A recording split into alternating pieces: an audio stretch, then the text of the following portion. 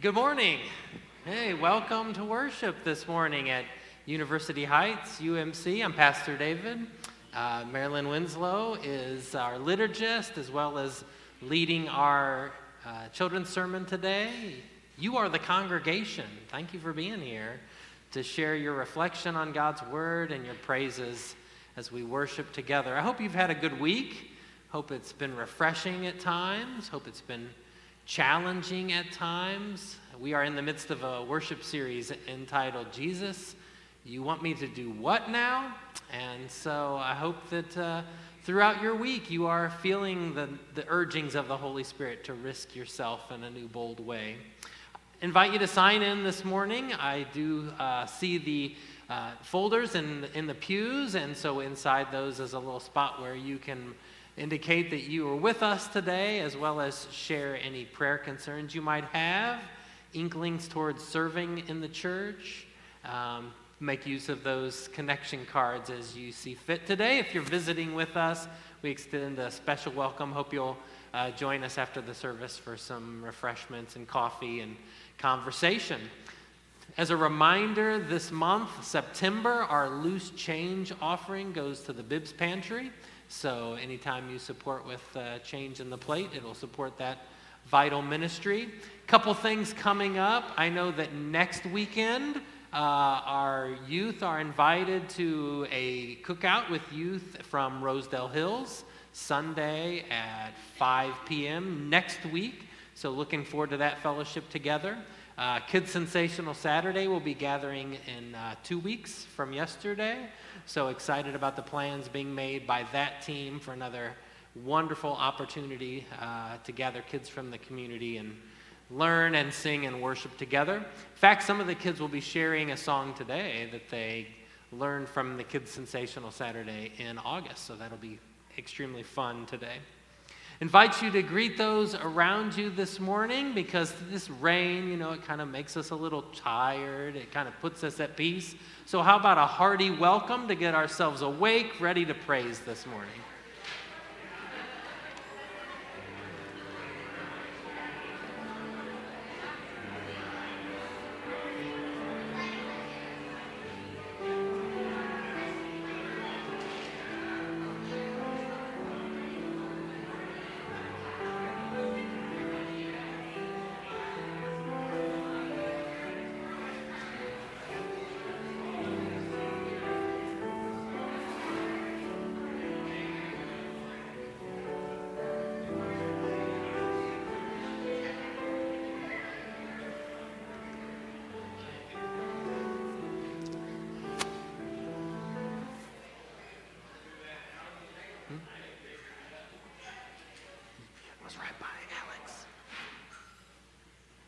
God is good all the time, and all the time God is good, and it is good to be in this place. Let us gather our hearts and minds in prayer this morning.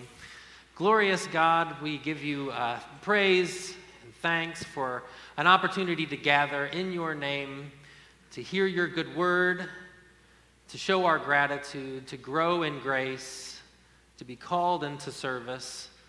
Lord, challenge us again in the reading of your word today as you go out seeking for the one that's lost. Speak a message to those 99 who are left looking on. We ask for your discernment today. And we also pray, Lord God, on this anniversary day of September 11th, as those memories still resonate with us of grief, of anger, of confusion.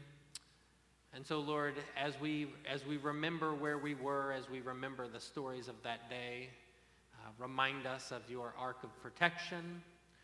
Remind us of how you equip others to serve and heal. And speak to us about our opportunity to reach out and be a sign of welcome, a sign of care in the midst of grief. We lift all of our prayers, trusting in your work and your Holy Spirit's work in this place now and going forward. In Christ's name we pray. Amen.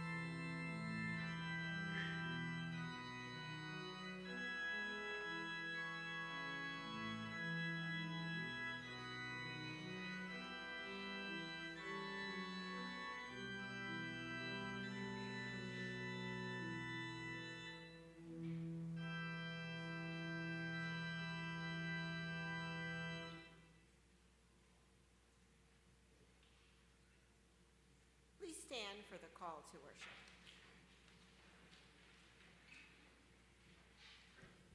God calls to the lost, the least, and all who long for home. God calls when we wander from the path chosen for us and waste the gifts he has been given. God calls and welcomes us back to worship this day. God goes to any lengths to find us, rescue us, and lead us to a state of praise. Let us celebrate and rejoice in God's presence forever. Let us worship God together. As we sing, we can worship God by singing, "Great is thy faithfulness."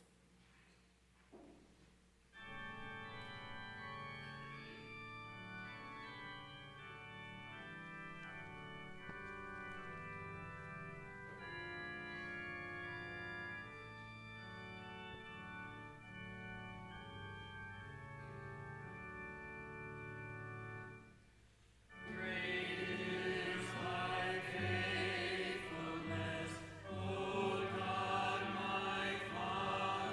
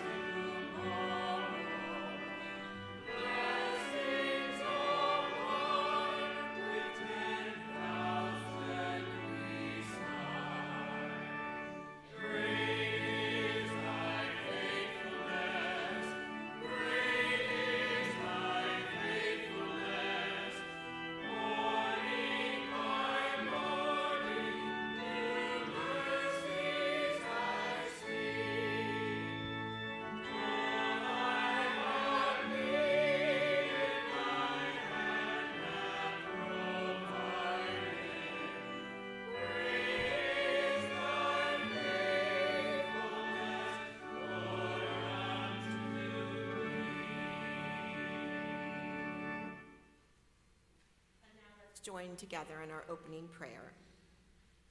Persistently forgiving God, we are a stubborn people who try your patience, yet instead of giving up, lost, you seek us out until we return to you. Break our obstinacy and bring us back from your wanderings. Create in us pure and faithful hearts, which rejoice in your forgiveness, made known through Jesus Christ. Amen. And now our Apostles' Creed. I believe in God the Father Almighty, maker of heaven and earth, and in Jesus Christ, his only Son, our Lord, who was conceived by the Holy Spirit, born of the Virgin Mary, suffered under Pontius Pilate, was crucified, dead, and buried. The third day he rose from the dead. He ascended into heaven and sitteth at the right hand of God the Father Almighty. From thence he shall come to judge the quick and the dead. I believe in the Holy Spirit, the Holy Catholic Church, the communion of saints, the forgiveness of sins, the resurrection of the body, and the life everlasting. Amen.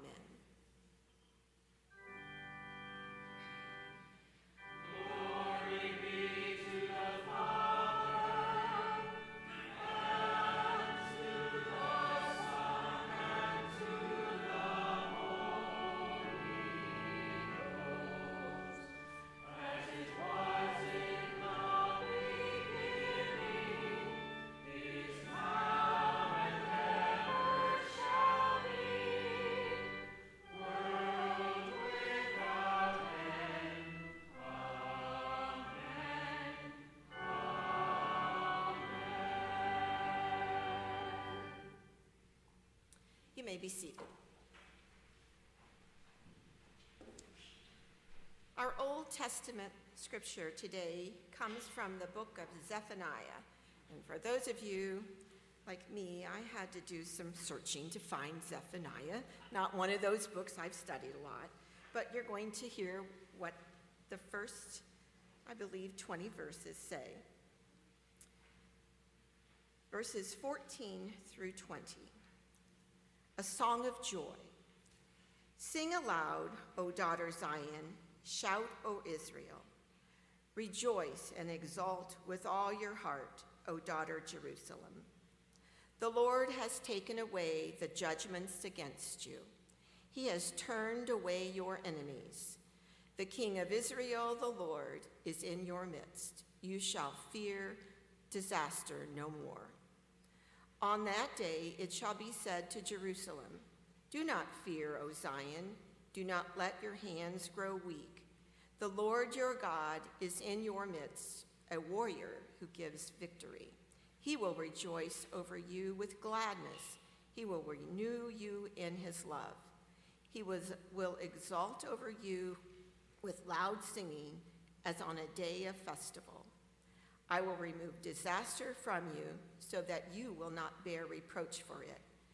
I will deal with all your oppressors at that time. And I will save the lame and gather the outcast, and I will change their shame into praise and renown in all the earth. At that time I will bring you home, at the time when I gather you, for I will make you renowned and praised among all the peoples of the earth, when I restore your fortunes before your eyes, says the Lord. Amen. And now our hymn is number 390.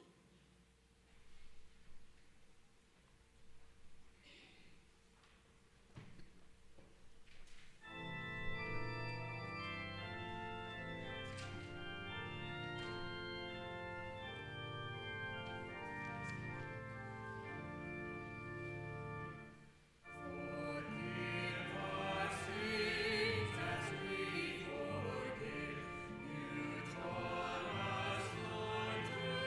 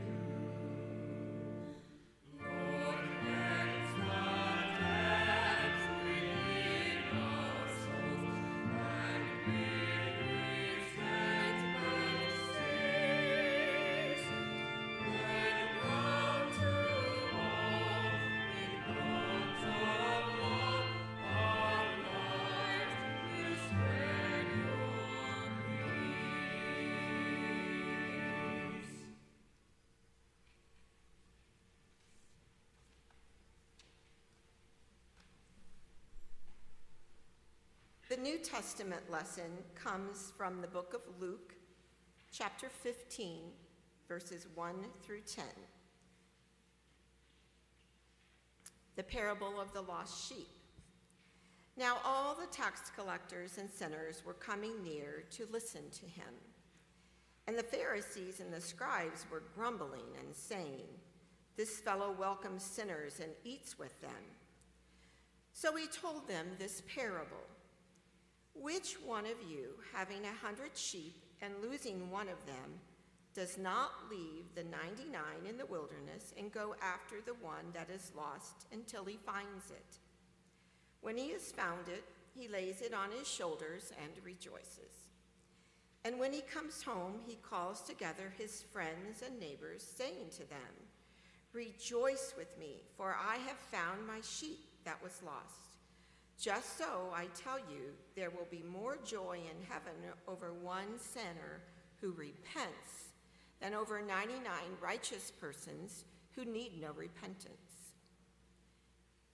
Or what woman, having 10 silver coins, if she loses one of them, does not light a lamp, sweep the house, and search carefully until she finds it? When she has found it, she calls together her friends and neighbors, saying, "Rejoice with me, for I have found my coin that I had lost." Just so, I tell you, there is joy in the presence of the angels of God over one sinner who repents. And now I would like to let the pastor and some other folks perform a skit for us.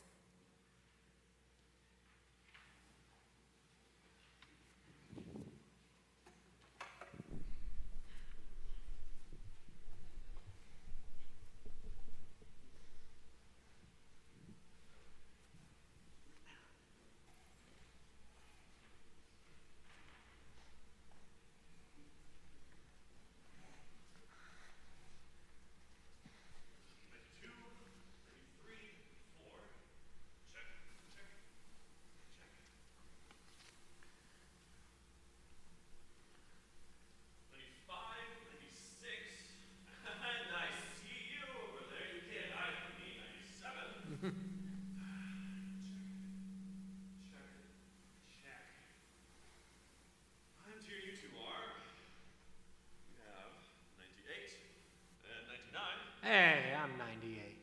Nice. Reverse that. 98, 99. Perfect work. Perfect, yeah. Check and check. And where's 100? Haven't seen him. Yeah, he was with us for a while when we were grazing, but he must have wandered off. Guy's always looking for greener pasture, man. Sheep that is seduced and searching for safety. Okay, we are sheep, not poets. Just play the part, all right? Got it? I wonder where he's gone. I really don't like when my sheep get lost. Yeah, he'll probably come back. Maybe not, though. He's a bit directionally challenged. He's very bad at knowing his way around. See what I did there? You're horrible. Why do you do this? He might not know how to come back. He might be lost and not know the way back. And who knows what's out there? Yeah, there could be wolves, or bears, or coyotes, or dogs, or foxes, or eagles, or bobcats. Okay, I'm just going to cut you off there. Hey, we have a lot of predators. That's Okay. exactly why I have to go. I don't want any of my sheep to be lost in the dark and cold, at the mercy of wild animals. You guys stay here. Watch out for each other and the rest of the pack. It's safe here, and I'll be back once I find my lost sheep. All right. Stay here. Sweet. 100.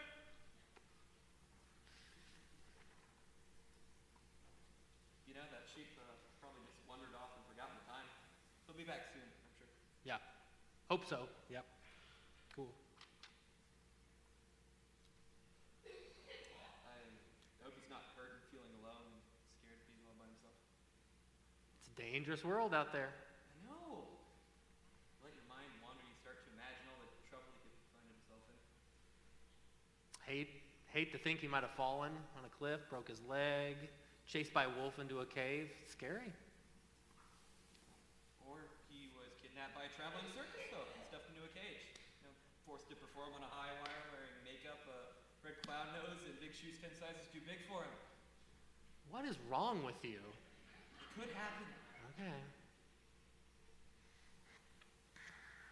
Do you think if I was lost, the shepherd would come looking for me? I think the shepherd's love is broad enough for all of us. I think he'd risk anything to rescue you or me. I'm not always the best at doing what the shepherd wants. I mean, I talk a bit and fail to listen to him. No kidding. I'm a bit irritating and I like attention. Never noticed that. Let's just say I'm not always the ideal sheep in the flock. Sometimes I think the shepherd would be grateful if he didn't have to deal with me. Friend, the shepherd loves you. The shepherd's love knows no bound. It's undeniable. It's unforgettable. I don't know how he does it. Even when we're at our worst, he keeps coming after us again and again. He will not ever leave you alone. He will find you. He'll find all of us. I'm glad we have such a kind shepherd who looks after us and will find us when we're lost. Yeah.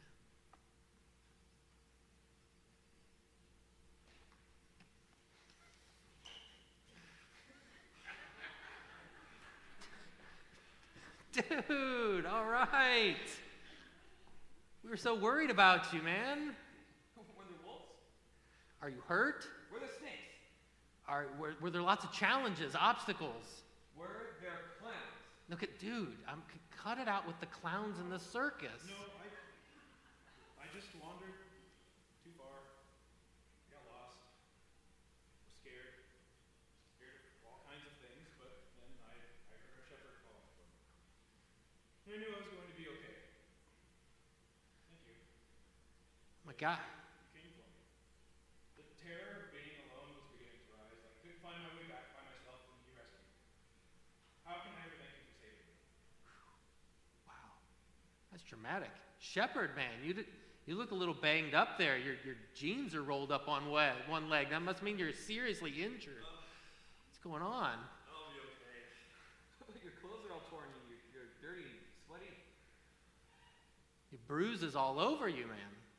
I had no idea what you had to go through to rescue me. Forgive me. I would go through much worse to save any of my sheep. All right. Yep. Any of my sheep. Oh. Don't pluck any sheep. I love you guys. I would do whatever. And I'd be happy to bring you home safely. That's why I'm here. I'm your shepherd. I'll always watch out for you and fight for you to keep you safe. Great. We're all home. This is a great feeling. Let's just celebrate. Let's do something fun. Yeah, we could get a fresh shave at the Bahama shop. Oh my God. Could go online and watch some funny chicken clips on YouTube. YouTube? Dude, those aren't even funny for a church skit. Let's go.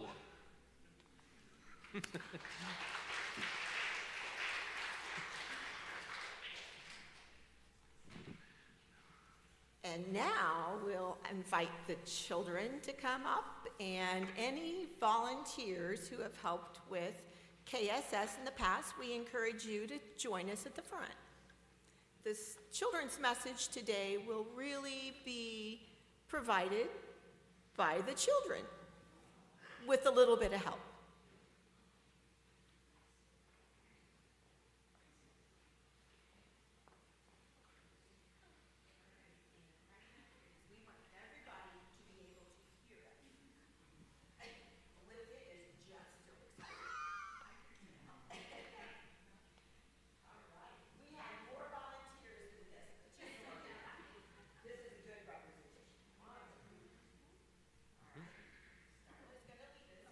Music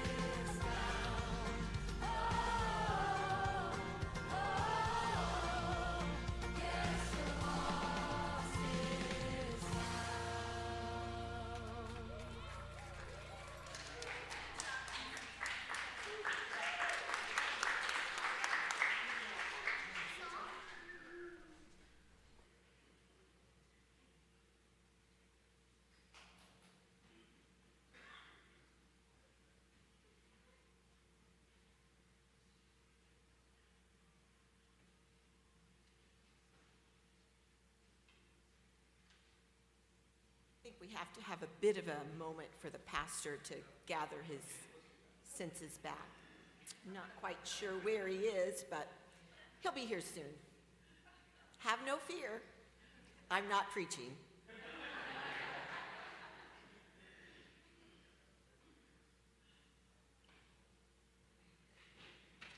I see him. He's coming.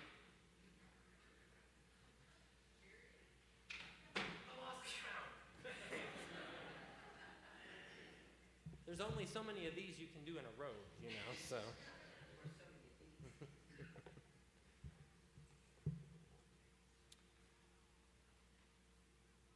It's pretty quiet in here right now. From time to time, you might hear a car horn honk or a train whistle blow. Maybe you'll see the light kind of coming in through the windows. You'll notice the drooping of a flower on the altar. Get a whiff of somebody's perfume. If you're further enough back, maybe you can smell the coffee brewing calling you out. You feel a pinch in your foot. Your new shoes are a little too tight. Your back's a little sore from working too much in the garden yesterday. Got a taste of a cough drop in your mouth. Maybe you snuck a cookie before service and you've still got sugar on your tongue.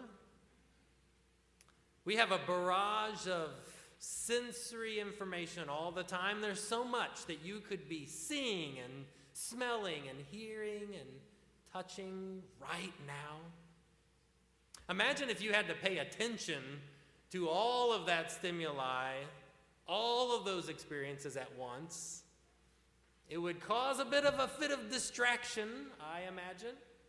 Luckily, we do have the ability to silence this overload.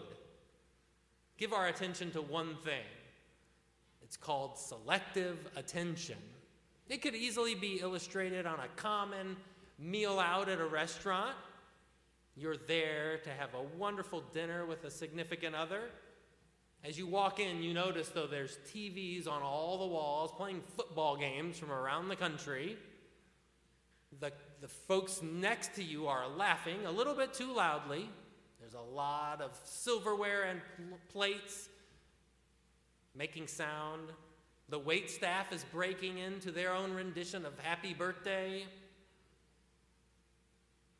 You smell the soy sauce and the stir fry drifting from the kitchen to your table. And yet you are able to tune out all this irrelevant information because you are there to hear the information, the story that your partner shares. Or at least in my case, your brain's working really, really hard to stay with what your spouse is saying, or else. But thank goodness we can do this, right? Tune things out. Otherwise, the Sunday sermon would have no chance against the itch on your back collar, the sound of the person in your pew breathing a little bit too loudly. I hope you're able to tune some of that out. Sometimes stimuli is so powerful, we don't really choose what we focus on. September 11 is a day we remember. Exactly where we were when the devastating news, the images of flame and smoke and rubble made its ways to our eyes. I was leaving a seminary class. I was gathering in our common area where students had snacks, conversation. Only there was this eerie hush, and a group was huddled around a TV in the corner. And every so often the silence would be interrupted by a gasp or a curse or an outpouring of tears. That was a moment we couldn't look away. The images, they consumed us. Sometimes we don't choose. But most of the time we do have a choice where we give our focus. Researchers believe that we can practice selective attention with our eyes, with our ears. And today we see evidence of that in a woman searching for a coin, and a shepherd looking for a sheep. The woman seeking the lost coin, for example, uses what psychologists might call the spotlight model. Spotlight, naturally, enables you to see something in the light's beam. If you point a flashlight under your sofa. You'll be able to see in the direction that light is facing. There's that missing sock you were looking for, your dog's ball, a Twinkie wrapper. Who's been eating Twinkies, you may ask? But those things outside the light beam are hazy. They lurk in the shadows, and further out yet, items go unnoticed, disappearing altogether into the dark. Jesus says there was a woman who had 10 silver coins. When she lost one, she lit a lamp, swept the house, searched diligently for the coin until she found it. She shone her spotlight into every dark corner, ignoring those things on the fringe and margin, until the beam of light reflected her coin. Sure, there were other things under the couch cushion, in that drawer in the desk, scattered on the kitchen counter, but none of those things were relevant. That includes the other 9 coins that she had safely secured in a cup on a shelf. She knew where they were kept, but she didn't give them a second thought because her attention was only aimed at the lost one. When I lose my keys or my wallet, I am slightly less poised than the woman searching for her coin.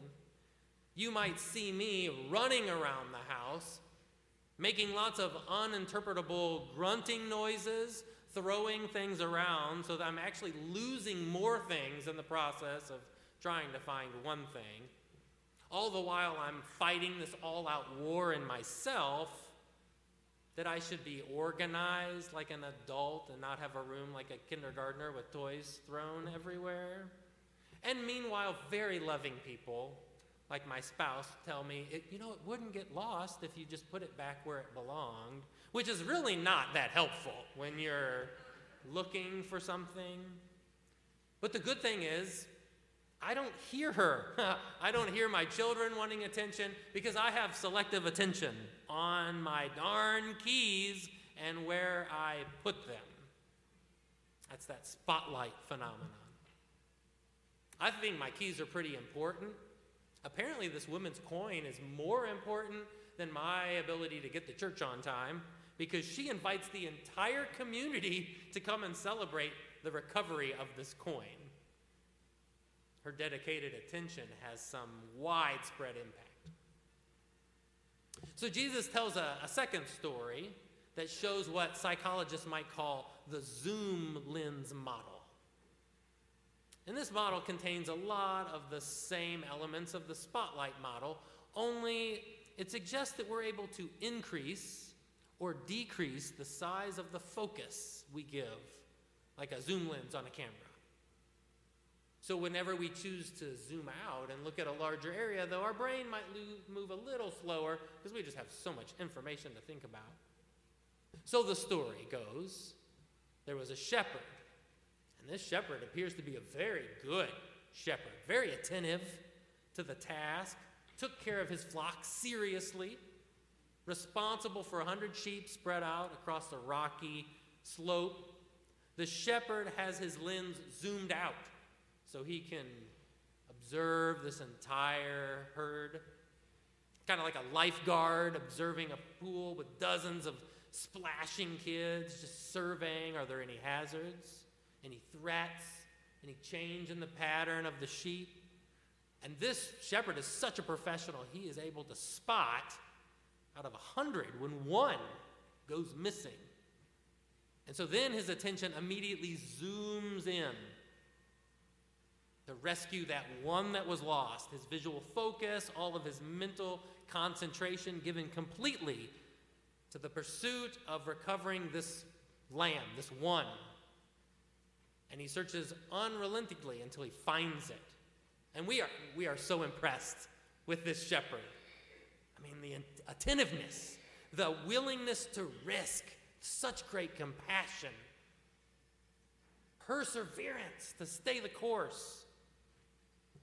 But there's a drawback to this zoom lens approach because when that shepherd zooms in and prioritizes on the one, sight of the other 99 is lost.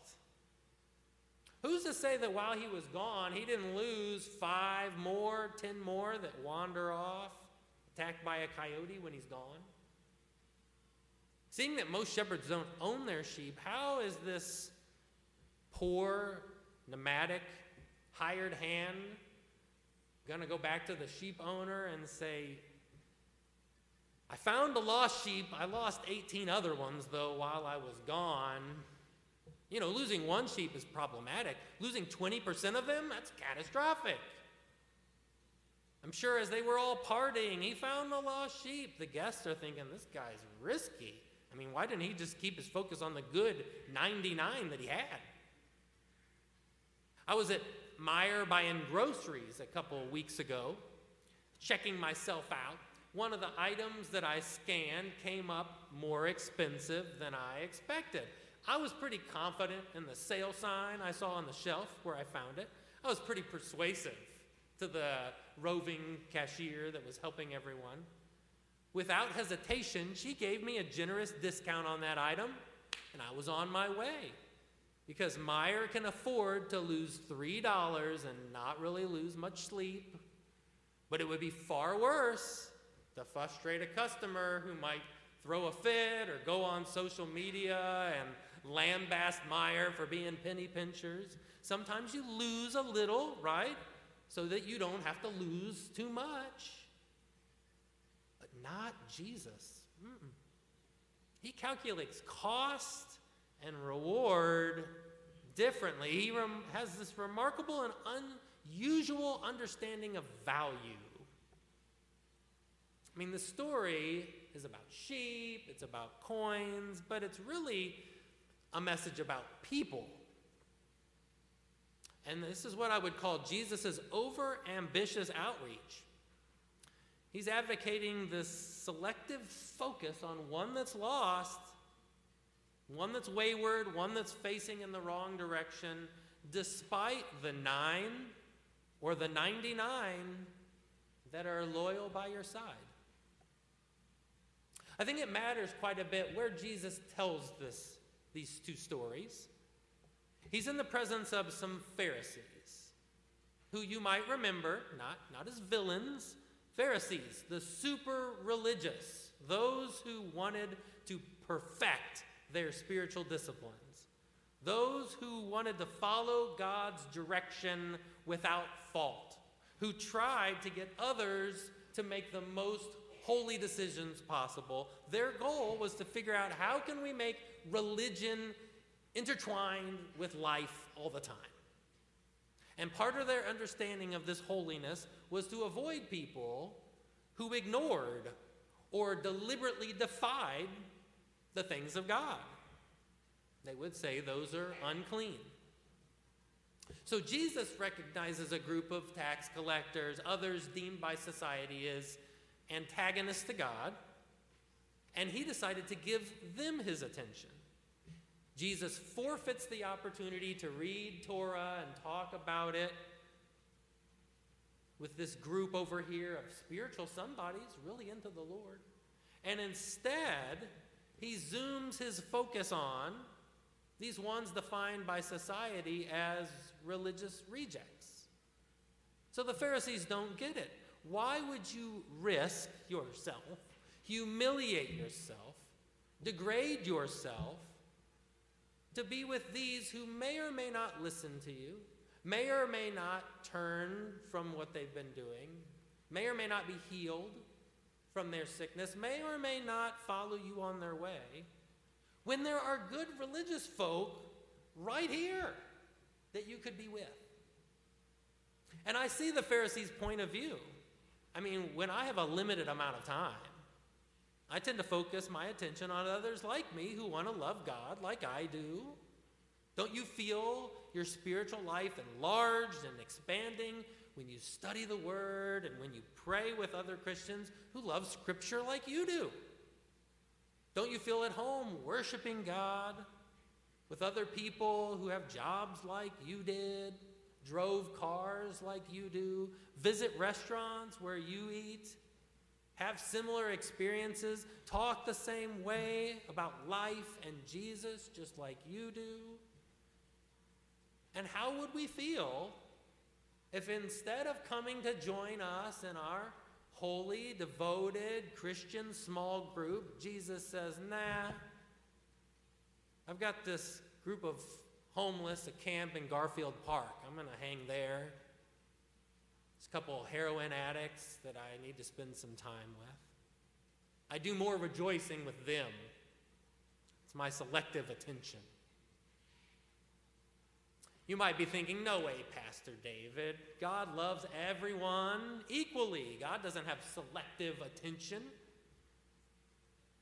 You might be right that Christ's love is beyond our categories, our boundaries. He never stopped loving the disciples. God never stopped caring for the synagogue, those who led it, those who attended it. But so often Jesus prioritizes again and again those who are sick, those who are sinful. He invests in those people in places where he feels like real change is possible. That's where his eyes are turned. And so maybe our defensiveness with this story is realizing that Jesus' gaze is not always aimed our way. Maybe because we aren't the sheep in this story. Maybe because we're the Pharisees.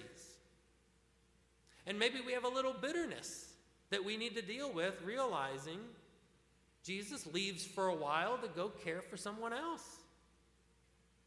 Maybe we need to admit we want God's zoom lens on us. Spotlight on me, not on some coin in the corner, not some sheep that wandered off and did no good. But God's selective attention is on the one that is lost. Maybe by releasing some of this bitterness, we can join Jesus in his search. Maybe therein lies the task, the audacious calling of Christ that leaves us thinking, you want me to do what? To get over our need of our own sense of being glorified, to avoid the temptation that feeds into our own spiritual glamour, to go out and engage with those who know real agony, and to give praise to God when another life is turned to wholeness, to hope in Jesus' name. I remember as a kid we had a little dachshund who would sometimes evade our backyard fence. Now maybe it had a little bit to do with all the balls that my brother and I kicked at the fence that bent it out of shape, that made it have holes so the dog could get out. But there's no reason to really point fingers right now. That's not important. What was important is our dog got out a lot and we had to rescue poor little Rusty. And of course, Rusty was so important to our family. This was a number one priority. When we noticed he was missing, we would all stop what we are doing. We couldn't imagine life without our dog in it. On the other hand, I'm sure you're with me, and maybe you have a significant other that has some clothing that you hope would get lost. You know, it's a cause of celebration when it doesn't show up after laundry day. Because it's old and it's hideous and it's a crime. It's a fashion faux pas. And so not only do you not help search for it, you might even sabotage any efforts to do so. Because you don't care about that old shirt. And maybe our real struggle with this story is we just don't care about the people that Jesus cares about. We've decided that some people and problems are not worth our risk. We don't understand why Jesus would spend so much time and go to such drastic measures to find them. And so maybe the starting point is to repent and confess that we've been short-sighted, that our selective attention has left them in the dark, that we've ignored a group of people that God cares deeply about. Maybe we need to pray for wisdom, for compassion, to shift the spotlight's focus, to feel with intimate closeness the struggles of people that we have ignored. Maybe God's calling to us is a challenge to see the hurting and hopeless with enormous value. That to fail to search for them would mean death for us. Maybe the ultimate cause is to zoom in on those opportunities to help people to turn again to life with God. Jesus does want us to love as he loved, to love everyone, but he also challenges us to focus our selective attention on the lost coin, not the 9 that are safe in hand. He pushes us to go looking for a lost sheep, not the 99 that are safe in the flock. But he promises when we do this, we'll be part of a party, a celebration where everyone is rejoicing together. So I ask you today, where might your focus be? Thanks be to God. Amen.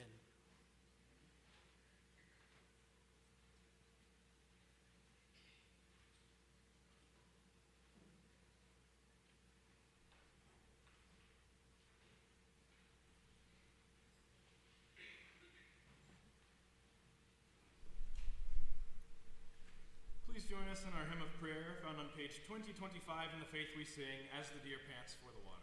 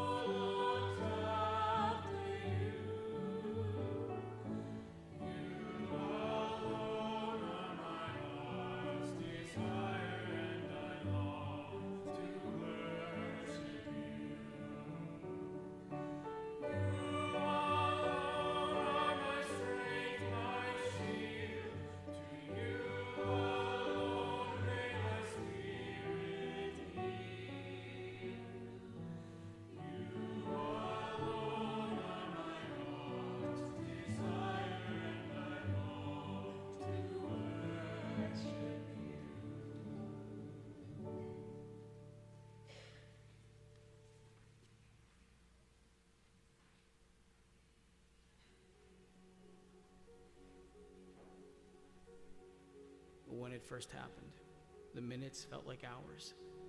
The hours felt like days. And the horror of what happened, one detail after another, could hardly be processed, much less understood. Then days turned into weeks, and weeks turned into years. Memorials were built. Wars were fought. Victims' names were read. Survivors tried to pick up the pieces over and over again. But no matter how much time has passed, we vow to hold these memories.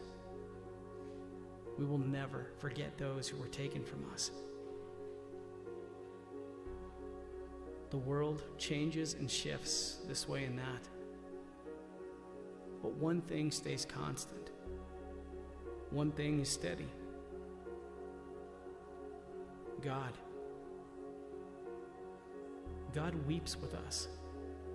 God mourns with us. God bottles up our tears and records them in his book. He is closer to you than your own breath and remains the cornerstone of life. God is the solid ground holding us up as the world moves beneath us. It's as true today as it was on that day. Our God reigns. He reigns over principalities and powers. His dominion stretches beyond what our eyes can see.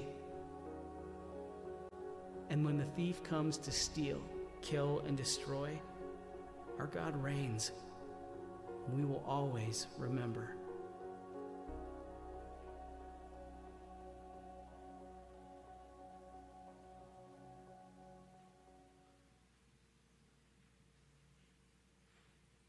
Let us pray.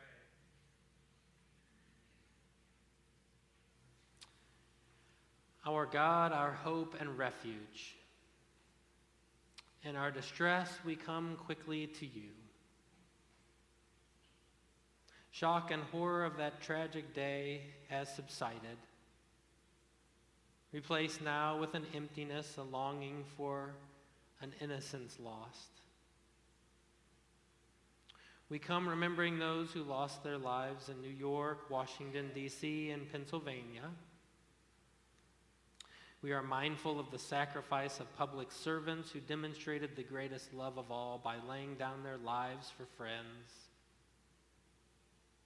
We commit their souls to your care, your eternal care. We celebrate their gifts to a fallen humanity. We pray this day for those whose faith was shaken and has never recovered because of the events on a September 21 years ago. We pray for those lives that were turned to addiction, other dangerous means to cope with tragedy, a fight that's been raging since. We pray for those whose injuries, whether by bone and muscle or mental and mind, have not fully recovered. We come remembering and we come in hope, not in ourselves, but in you, Lord. Foundations we once thought secure have been shaken. We are reminded of the illusion of security. We are brought humbly to realizing that what is unshakable is you. In commemorating this tragedy, we give you thanks for your presence in our time of need, any time of need.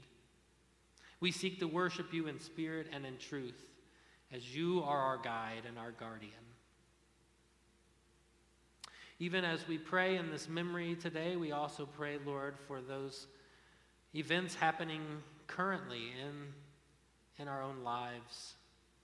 News that rattles us, violence in our own city, students struggling, suicide on the rise, lingering pandemic that will not let go. And we pray, Lord God, for those immediately within our reach, our family, our friends that we know are struggling or are afraid about what's coming next. We're mindful within our own church of those who have recently had surgery or fought illness. We pray for Mark Barhan, Dave Rodabaugh, who spent time in the hospital this week. We pray for the family of Richard Wilds as they celebrate his life, remembering his impact upon them, and now as they say goodbye. Comfort those who grieve, Lord, those who feel weak, those who feel lost. We know that you are out already searching, that these might be brought home. And for each in this room today that are feeling away, who are feeling like they've turned in the wrong direction, we know, Lord God, your Spirit is searching for them. even as those of us who feel grounded in you, Lord, rooted in our faith, are part of those search efforts. Encourage us, Lord, towards ambitious outreach in the name of Jesus Christ. We lift all of our prayers, Lord God, not in a sense of despair, not in hopelessness, but with conviction of your mighty acts in this world now and forever. You are the victor. You are the Savior. You are the way, the truth, and the life. May we pray with confidence as the children of God, lifting up the Lord's Prayer. Our Father, who art in heaven, hallowed be thy name. Thy kingdom come, thy will be done on earth as it is in heaven. Give us this day our daily bread, and forgive us our sins as we forgive those who have sinned against us. And lead us not into temptation, but deliver us from evil. For thine is the kingdom, and the power, and the glory forever. Amen. We celebrate the opportunity to share our gifts as God shares his gift of abounding love with us.